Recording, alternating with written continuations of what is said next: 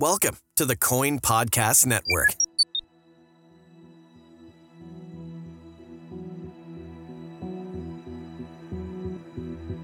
Everywhere you look, climate change and the catastrophes that come with it are front page news.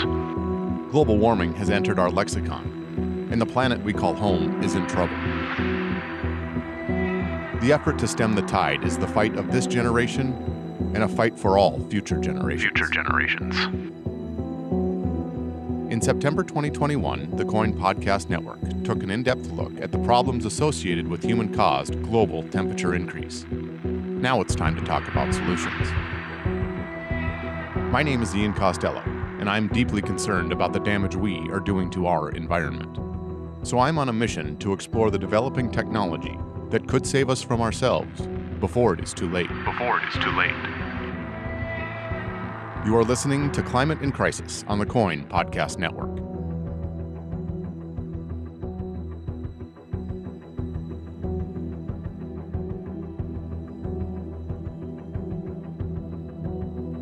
During our original series on climate change, a term popped up a couple of times: carbon capture. It was a term that I hadn't heard before. For me, it instantly invoked images of men in hazmat suits swinging butterfly nets in the air, trying to catch an invisible gas. Since that obviously isn't the case, I reached out to David Heldebrandt, Chief Scientist and Researcher at the Pacific Northwest National Laboratory in Richland, Washington, to find out more. What David told me is fascinating. He explained how taxpayer-funded research into a technology almost a century old has led to the development of a system to capture dangerous carbon before it enters the atmosphere, what it will take to implement it at scale, and how it could aid in the fight against human-caused climate change. Here is my conversation about carbon capture with David Heldebrandt.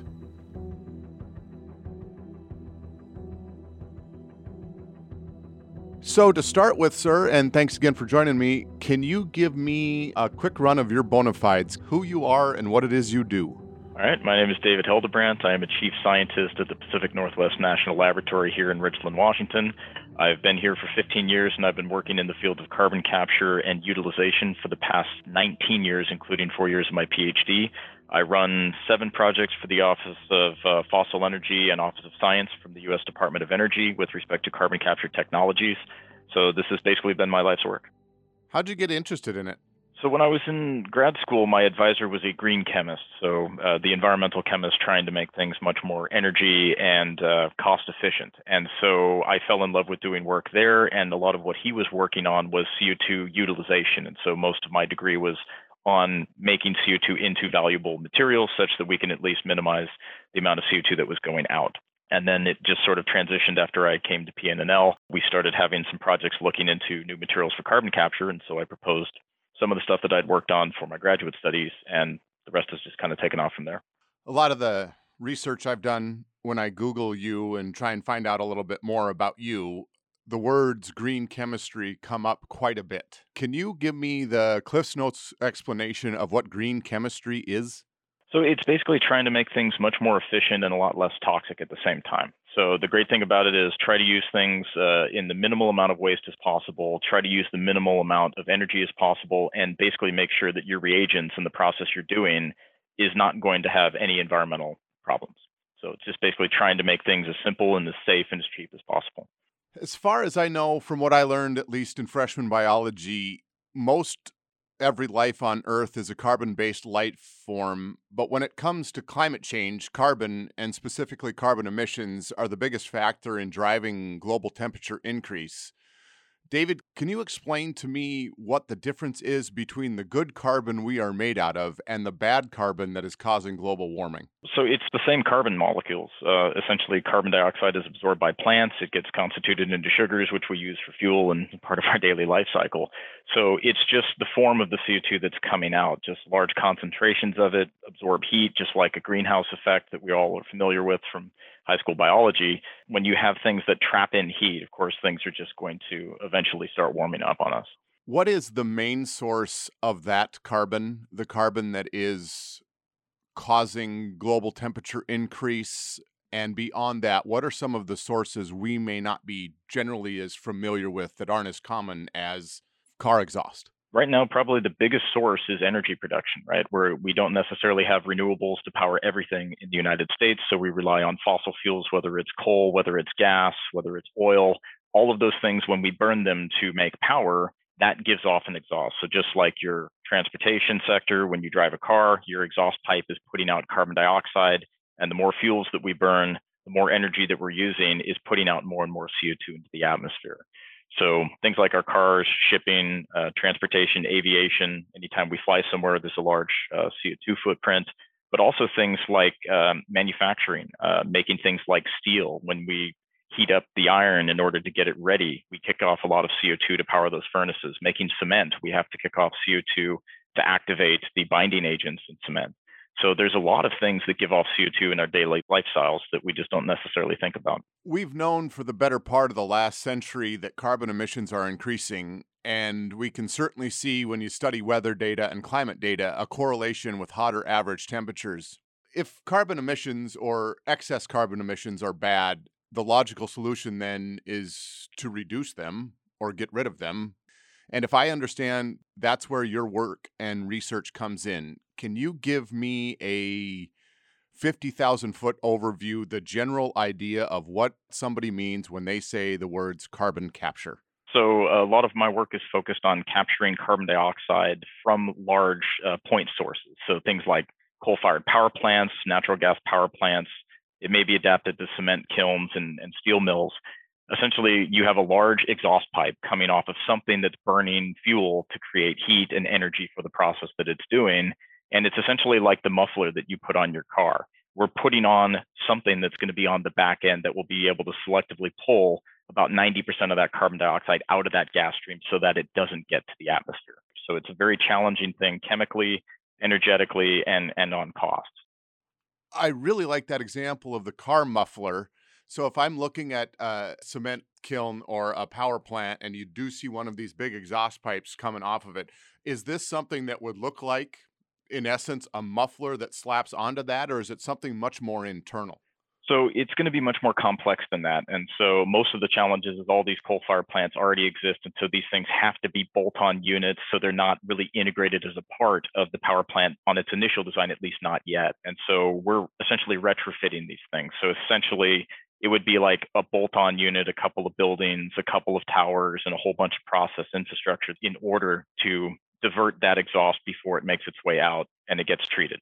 We're mostly talking about newly produced carbon emissions that you're trying to capture here, collecting output, not trying to collect carbon that is already in the atmosphere. Correct. And there's a big distinction between that. There is negative emission technology, such as direct air capture, where it's trying to take the CO2 in the atmosphere when it's around 420 parts per million, which is, trying to grab 420 marbles out of a million.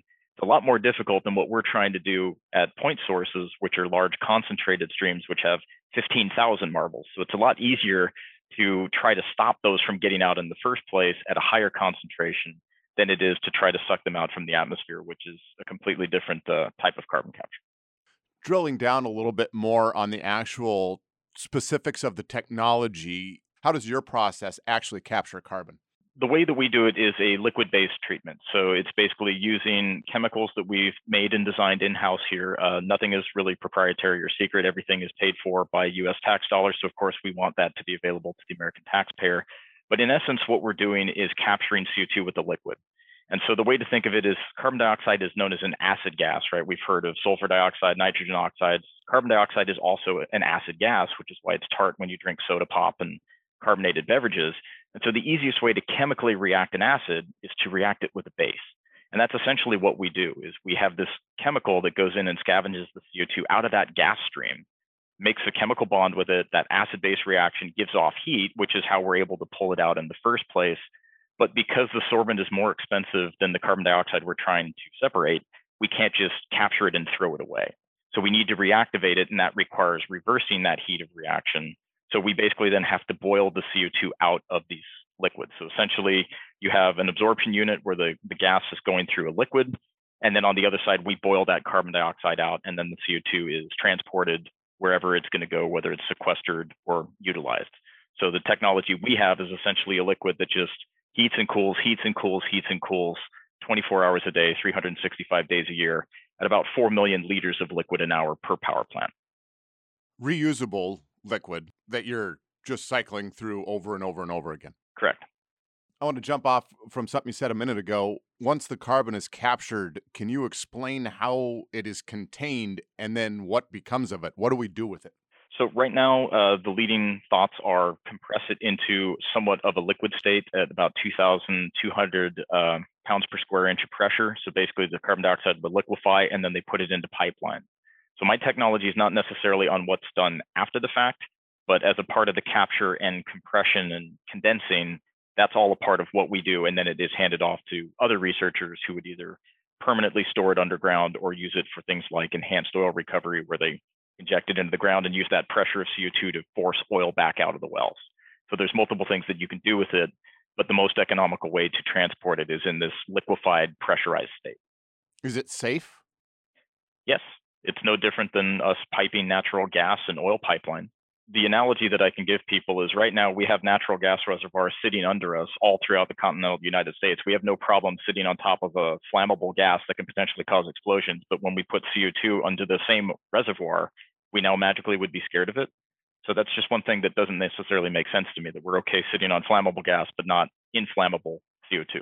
What are some of the uses you envision this captured carbon being able to be used for?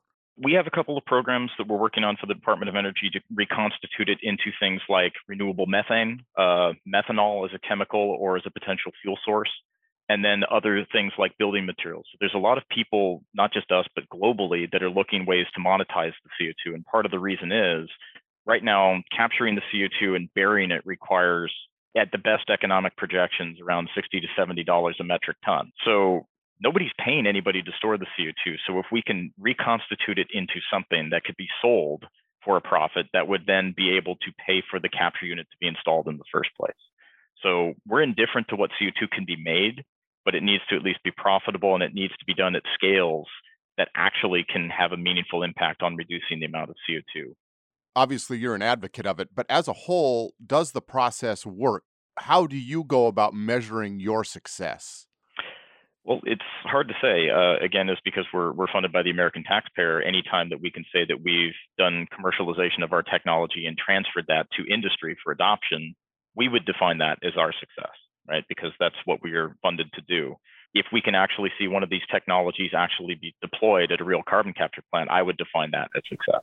Is that just a matter of time? Yes, we are currently working with partners at the Electric Power Research Institute and RTI International, and we are currently making 2,000 gallons of our liquid, and we are going to the National Carbon Capture Center, which is a small coal facility in Alabama, where they're actually going to test our material in operation for a period of 6 months to determine how well it'll work. And that's going to be done at a 0.5 megawatt scale, which is about 1/100th of the scale of any of these power plants. So we'll know in a couple of years how well it's working out and whether or not it would be primed for larger scale adoption. When we come back, more on measuring the success of carbon capture and how this green technology could mean big bucks.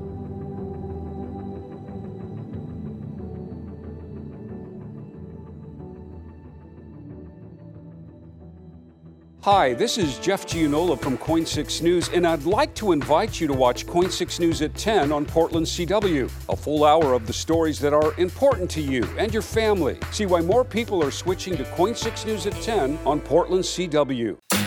Cannabis.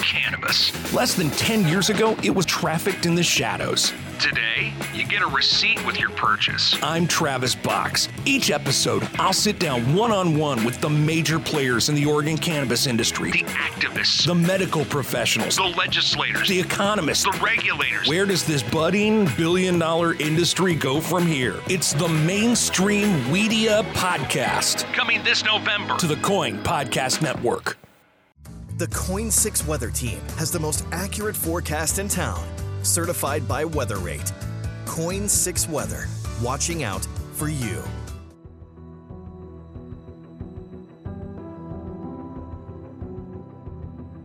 Do you envision a way that this carbon capture technology could be a very valuable weapon in the fight against climate change?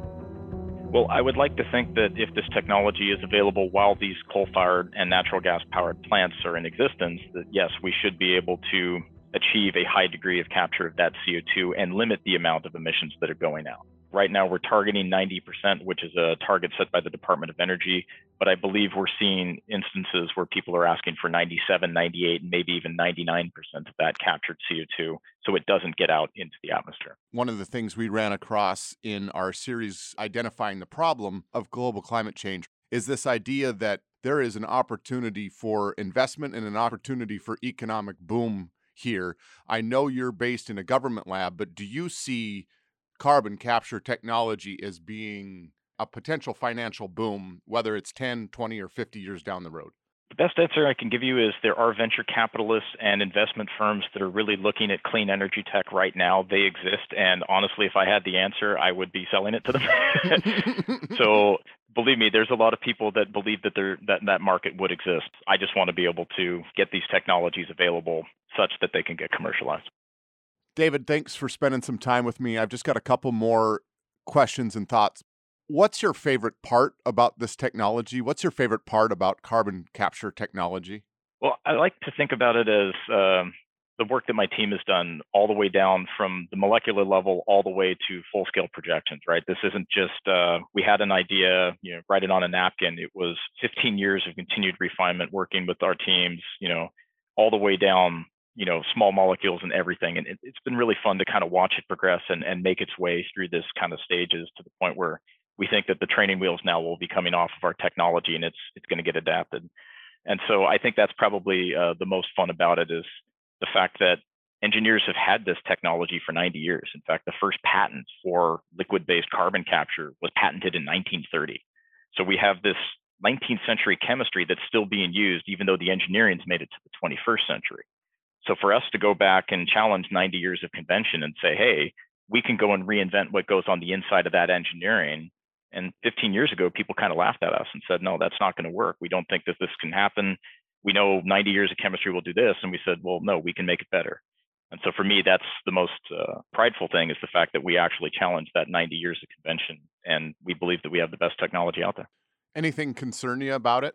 Well, I think the biggest concern that I have is being able to manufacture this. I said that a single emission treatment system that we would be building for, let's say, a 550 megawatt power plant would require 4 million liters of liquid to be running an hour. And there's thousands of power plants on the planet. You can do the math. Are we going to have enough chemicals to even manufacture these materials? So right now, I think that is the biggest concern. Do we have enough chemical manufacturing capability to make these things? And the answer is we don't know yet. Long range, if this technology proves to be as successful as you would like to see it become, is this a kind of technology that then could be applied to capturing other greenhouse gases? Yes, actually, that's where we actually started in this field, was looking at other acid gases like sulfur dioxide, nitrogen oxide. And in fact, our solvent actually will pick those up chemically. And we're looking at other ways to actually do sort of like a co-capture of pretty much all of the acid gases coming out of these smokestacks. I am curious if I've missed anything here during our discussion. Is there anything we didn't cover on kind of this general introduction to this science that you think needs to be mentioned or talked about? Probably the ultimate irony being that probably by the time these technologies are ready for market by the year 2030, most of the power plants will probably be shuttled by the time we move into the renewable space. So it's kind of a race against time. And so that's, I think, time is of the essence is the main argument that I'd like to make. I appreciate your time, sir. Oh, thank you for interviewing me. Happy to talk.